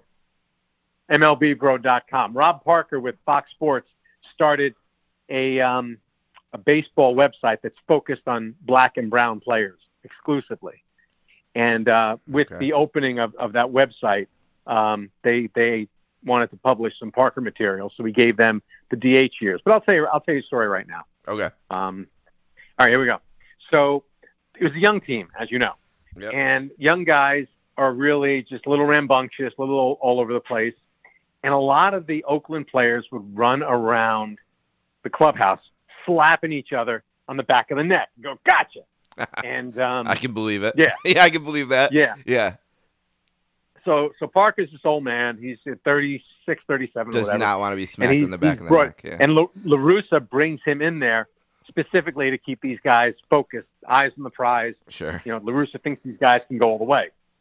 So anyway, so Parker's sitting, like, reviewing some documents or whatever in the clubhouse on his chair. And out of nowhere, McGuire goes, whap! Gotcha, bro. Gotcha, Cobra. Oh, boy. And Parkway is just turns to him and is like, you know, payback's a bitch, son. And he takes his time. It's not the next day. It's not the next week. And about a month later, he's in the clubhouse, and Tony Phillips is telling him some crazy story. And he looks over in the corner of the clubhouse, and there's McGuire. And he's leaning on his stool, just almost rocking, with a cup of coffee in his hand. And Parker's like, this is the moment. This is when we're going to do it. And Parkway just gets up very slowly and quietly, step by step, and whacks him in the back. Wow. And just, you know, McGuire's flailing, coffee everywhere, room closed. And he's on the ground, and he just yells up at Parker, it's like, you bastard. And Parkway just leans in, and he's like, I finished the job, but I don't want to hear any stuff from Tony. All right. And he's like, we cool? And McGuire's like, we cool.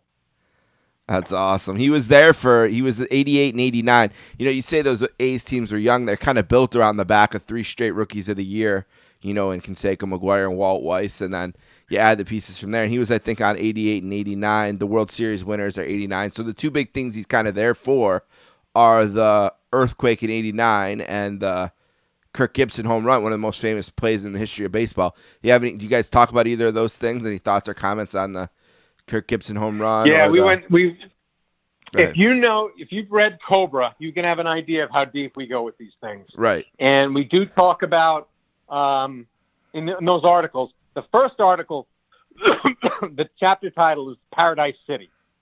And it's basically how Parker went to this team, and he was going to bring all of his music, his Kool and the Gang, his Isley Brothers, his Bobby Womack, and he gets there and it's nothing but metal. All he's hearing is metal all the time. And it's just, you know, it's Guns N' Roses. Yeah, it's the era. Girls, that's the era. Yep. California, all that. Yep.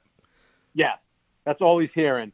and that's kind of what the first chapter is about, and how he acclimates himself to this team, and how he falls in love with the team, and how he really falls in love with Dave Stewart. He loves Stu. They go everywhere, and Stu loves eating in like these fancy restaurants around the majors, and they'll eat in Detroit, and they'll go to these great places in Chicago, all the steakhouses and the 5-star joints in Manhattan, and they love all that stuff.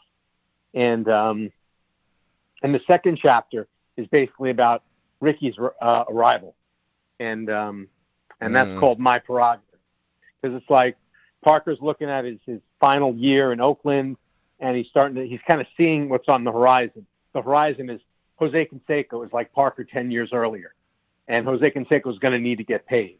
They just get Ricky. Ricky is going to need to get paid. Sure. He's in the final year of his contract. Yeah, McGuire. He was having some issues with the Yankees. Yeah, all those guys are going to need to get paid. What's it going to be? What's going to happen? And Parker's just like the big song of that summer, of a little before that summer, but that year they were still playing it, was Bobby Brown's My Prerogative. Yep. So that's the spirit of that chapter. So if you check that, if you like A's stuff, those chapters you'll enjoy them. And we talk a lot about the '88 World Series, and we talk about expectations. I expect Oral Hershiser to do A, B, and C, and sometimes there's nothing you can do about it. And that's kind of what happened there. It's like it's coming, and you can't stop it. Well, it's interesting because Kirk Gibson always said he expected the backdoor slider from Eckersley on that pitch he hit out. Yep. So expectations there for sure. Yeah. That A's group needs a proper book. That A's team needs a proper book. That? You already said that A's team needs a proper book. That group of A's teams. You already got part of the work done. Maybe that can be your next thing. I'll feature it if you write it. Well, I'll say one thing again. The great Howard Bryant is working on a Ricky book that will be out next year, and I know it's gonna be spectacular. Oh yeah, everyone loves those Ricky stories, right? Where he's like, what was it? Oh, Ricky used to play with a guy in Seattle that wore a hat on the field or whatever.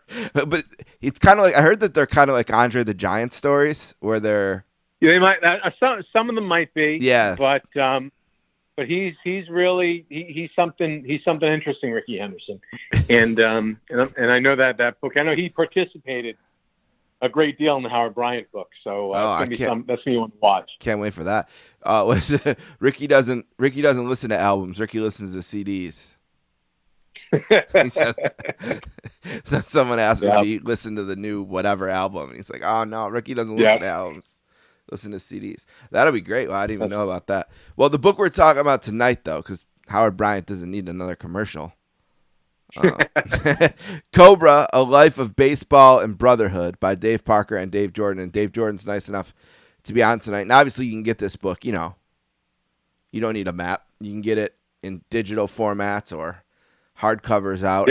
Yeah, I've seen it whenever I go to Barnes & Noble, my daughter calls it the library. Whenever we go to Barnes & Noble to look at books, if whatever one's in the book club, I always put it in a more prominent position as a goof. So I actually moved Cobra like out from in the sections to like, it had like 5 copies of, I don't even know what it was. I put it on top of those. Sorry to that book. But. Well, that's very nice. It's been a nice season for books about black baseball, and we're so happy to be one of the highlighted features of that. And it's just I'm so glad everybody's enjoying the book, because we really, there's another book, there's other books out there. We really wanted this to feel like a spiritual Netflix series where you just dig into it and you binge on it and you just enjoy it, and it's a really interesting and many times fun experience. Yeah. Is there anything looking back, it came out in April, I think, so you've done a lot of interviews for it. You've promoted it. He's promoted it. It's been here. It's been there. Is there anything you feel like is there anything, the leftover parts of the pandemic maybe, or is there anything that you wish you could have done differently or wish you would have done differently? Anything not time out right? Anything about the promotion of it sticks out, something that hit, something that was great? I don't know. I'm interested in that sometimes. We're pretty happy with how things have gone, and you felt like the pandemic stuff didn't hurt the book at all. You kind of came out late enough in the games, kind of past most of that. Yeah, I mean, we ended up we're going to be probably signing with at PNC Park sometime this summer. We did a signing at Great American Ballpark in April, and we'll probably be doing another one there in late summer. And it was a big hit. We sold out the allotment of books that we had, and everybody enjoyed seeing the Cobra, and it was great. And it's been a nice experience. And I can't say enough about how the Pirates and the Reds were so welcoming to Dave's story, and they wanted to really talk about it. And we were happy to kind of brag about the inclusiveness of the Pirates story and their organization back in the 70s. And that was a big part of the book as well. PNC Park's a beautiful place to be in the summer, too. I mean, any day or night spent in PNC Park's a great one. It's a shame the team is as bad as it is this year. Yeah, that's a two-beer conversation. Yeah, but, they're having trouble with first base. They can't touch it. They can't. It's like, I don't know. That's an interesting squad there. But, PNC Park is a beautiful place.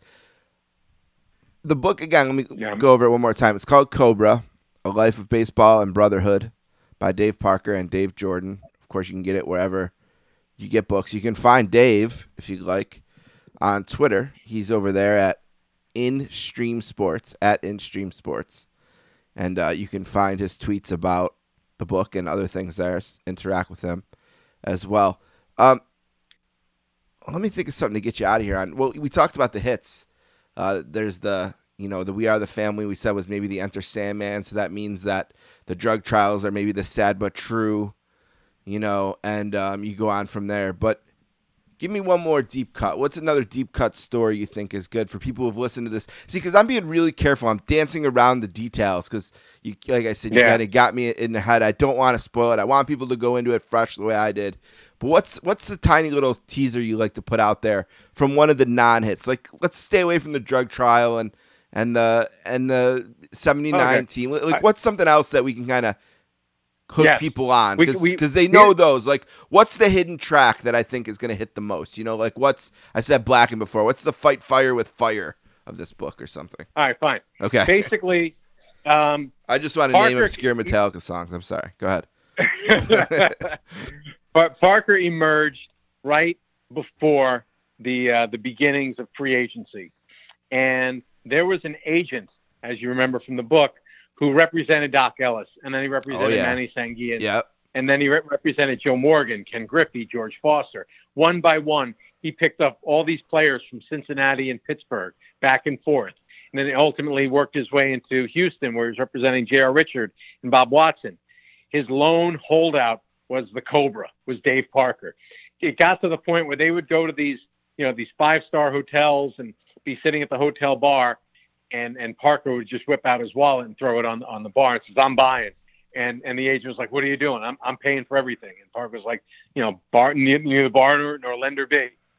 And one of the other C plots or B plots of the book is how this relationship grew between Parker and this agent who started out basically as a legal fixer in 1971 for Doc Ellis. By 1985, he's representing 300 players. And that relationship is something no one's expecting in the book. And I think I found it to be very compelling. And the more I heard about that story, the more I thought, all right, here's something people are going to want to know about Parker. And also they can learn about the beginnings of free agency from a side they haven't seen before. Couple other things I wrote down which are really interesting I thought in the book was the Roberto Clemente stuff and him passing away on New Year's Eve 1972. I hope that's right. Yep. I thought that was really interesting. I didn't obviously know they were as close as they were, and there was some really interesting stuff in there. I thought it's really interesting. There was a part where you're kind of talking about, like, this is the kind of detail it goes into. You get to find out why Willie Stargell is Pops. Yep. And I thought that was interesting too. So there's a couple of deep cuts. Stargell was basically the sergeant at arms to Clemente's leader of the team, and then he kind of it was foisted upon him to be basically, once Clemente passed. It was spring 1973. One of the executives from the Pirates said, "Willie, you have to be the leader now," and And he really didn't take to it too quickly because he said, I can't do this so soon. A lot of people have an issue with that, and they'll think it's a cynical move. And a lot of players did think that. So it took like a year before Stargell was named the captain of the Pittsburgh Pirates. Well, I hope Dave Parker's knees give him some peace. I know that it's also in the book kind of how he's got sore knees. It's like everyone's got that relative who's got a sore back or sore knees or whatever. He's still got that from his playing days, kind of the battle wounds. I hope he's feeling well, and I'm glad I got to read his story. I'm glad you guys got to tell his story. It's an amazing one. This is a little bit of a different interview because usually I have like all these notes, stuff from the book, and I ask you about, but I kind of wanted to respect the narrative a little bit and kind of go as spoiler-free as possible. I hope I did a decent job with it. I'm not sure, but I really appreciated it and really appreciated you. Steve, thanks so much for making this time with me. I really, really enjoyed it.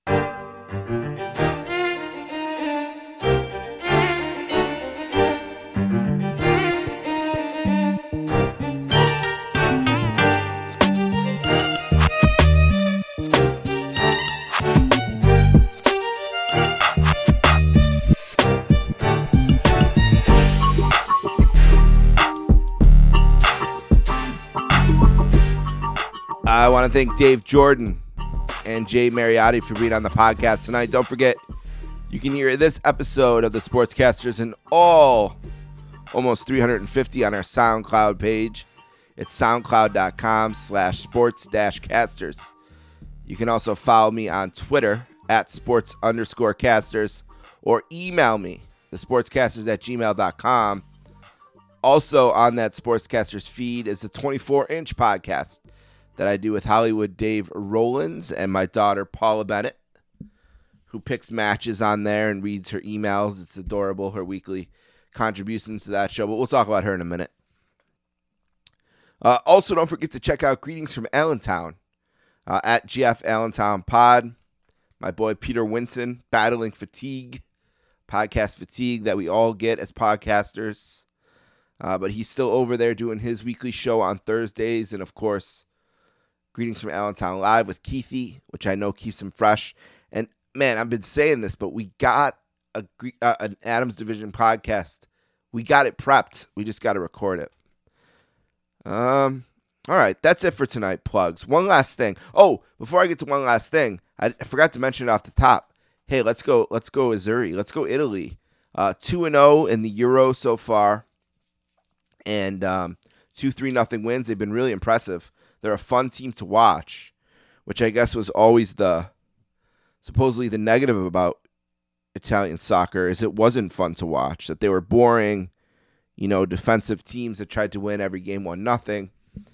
They're not that team this time. So let's go Italy, and we'll talk more about that as the Euro progresses. And don't forget that last episode, John Champion was on to preview that tournament. So going well so far. All right, one last thing for tonight, and I mentioned off the top, it's my daughter's 5th birthday. And, Jeff Pearlman once in his way that he sometimes can express himself said, nobody cares about your kid, not even your parents, which my mom didn't appreciate. But, I found that not to be true. A lot of people who listen to this podcast seem to care about my kid. Or they're being very polite about it, or a combination of both. But that doesn't matter here because this part of the show, one last thing, this is about me kind of pouring my heart out when I do it and just talking about something in my life and being personal and being honest and vulnerable and showing everyone a side of me that you might not get when in an hour talking to Jay Mariotti, I speak for 3 minutes. So 5 years seems like a checkpoint in a way. To get a baby from birth to 5 years, that feels like a stop along the way where you look up and look around and you think, man, how am I doing? How am I doing? Because one thing I know for sure is nothing is more important to me than being a good dad. I do not want to fail at this. I failed as a friend. Who knows? Maybe I failed as a son or a brother or a husband or a boyfriend or an employee or whatever, but I won't fail at this. And I always try to reflect on the decisions I make, the things I say to Paula, the things I teach her, and say, was that good? Was that bad? How'd we do? Whatever. But I remember the second it started. I remember 2:05 a.m. Eastern, 6/16/16, when I first laid my eyes on her and heard her voice. And it hits you. You're a dad. You know, this little baby's going to count on you. You know, and the scariest thing over the last few years is not knowing if I was going to be around for her to care about me. Man, and I still worry about that. I still worry about not being around. You know, and it's not even because of Crohn's disease or my health.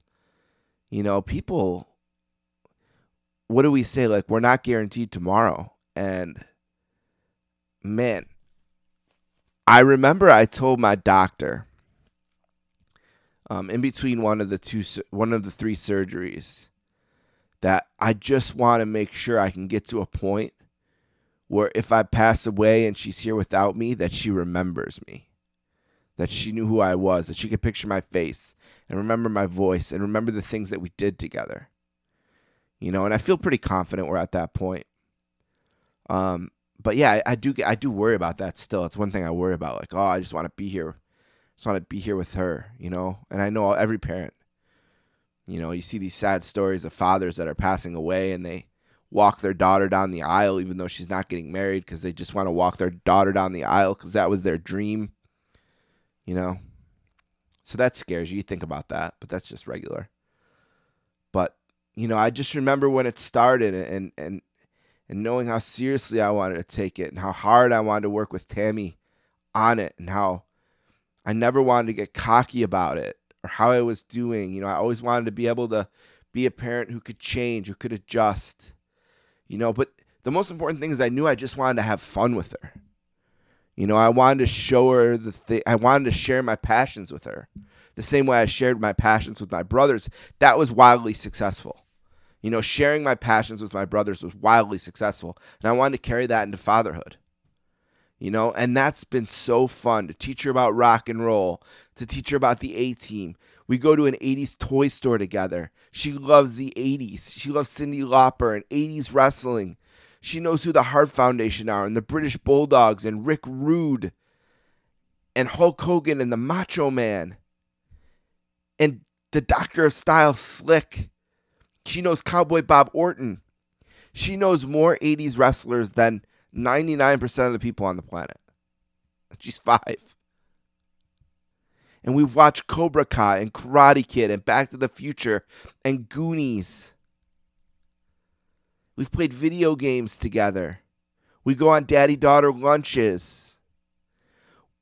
We have this whole elaborate thing where I have these characters that when I'm talking to her as the characters, she takes seriously that it's the characters and she can shut the characters off and bring dad back. And it's crazy to even say out loud, but we just have so much fun.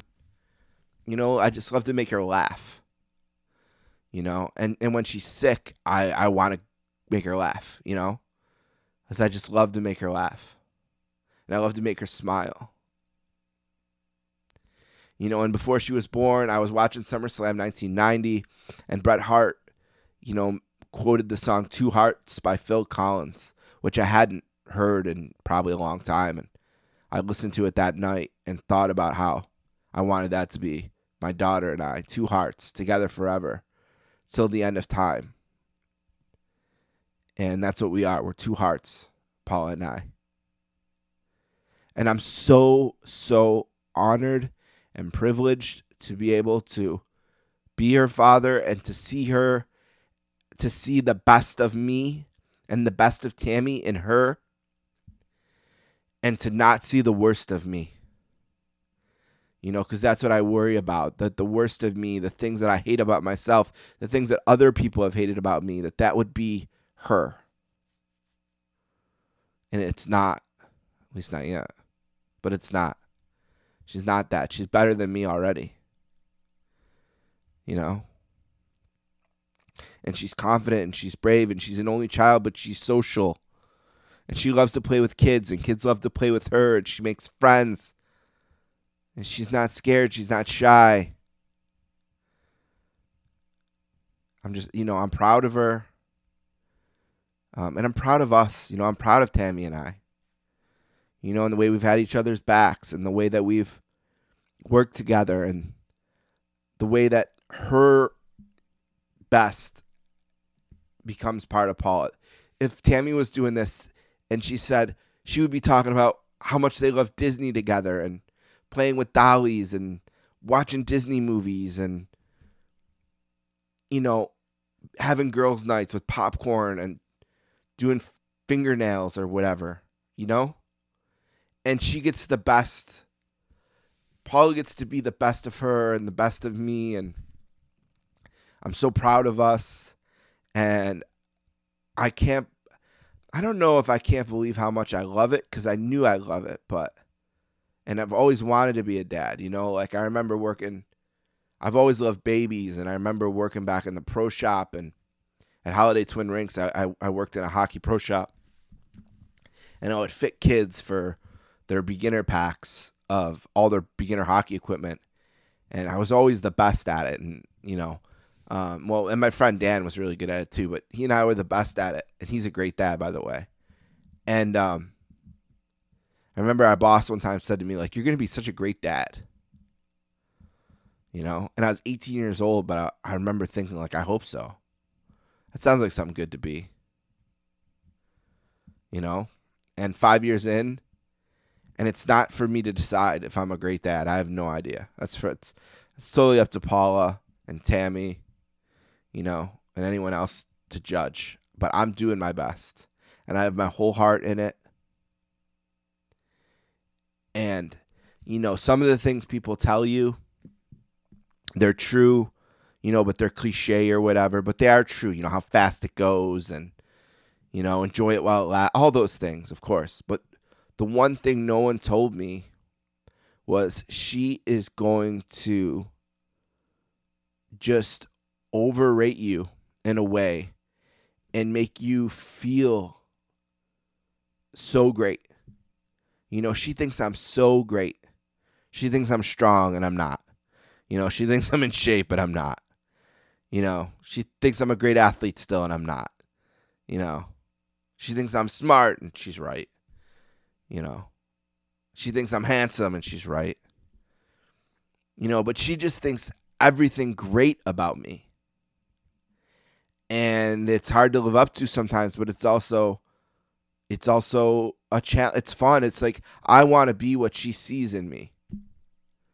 And every day I feel like I wake up trying to be that guy, to be the guy that she sees. I want to look in the mirror and see that guy. So that, that's part of it. But, man, it's just been so great. And I appreciate everyone who listens to this show, who's reached out and said nice things about Paula or said nice things about Paula and I, or enjoy listening to Paula on the 24-inch podcast and this one. I mean, she's on that one more, but she's on both.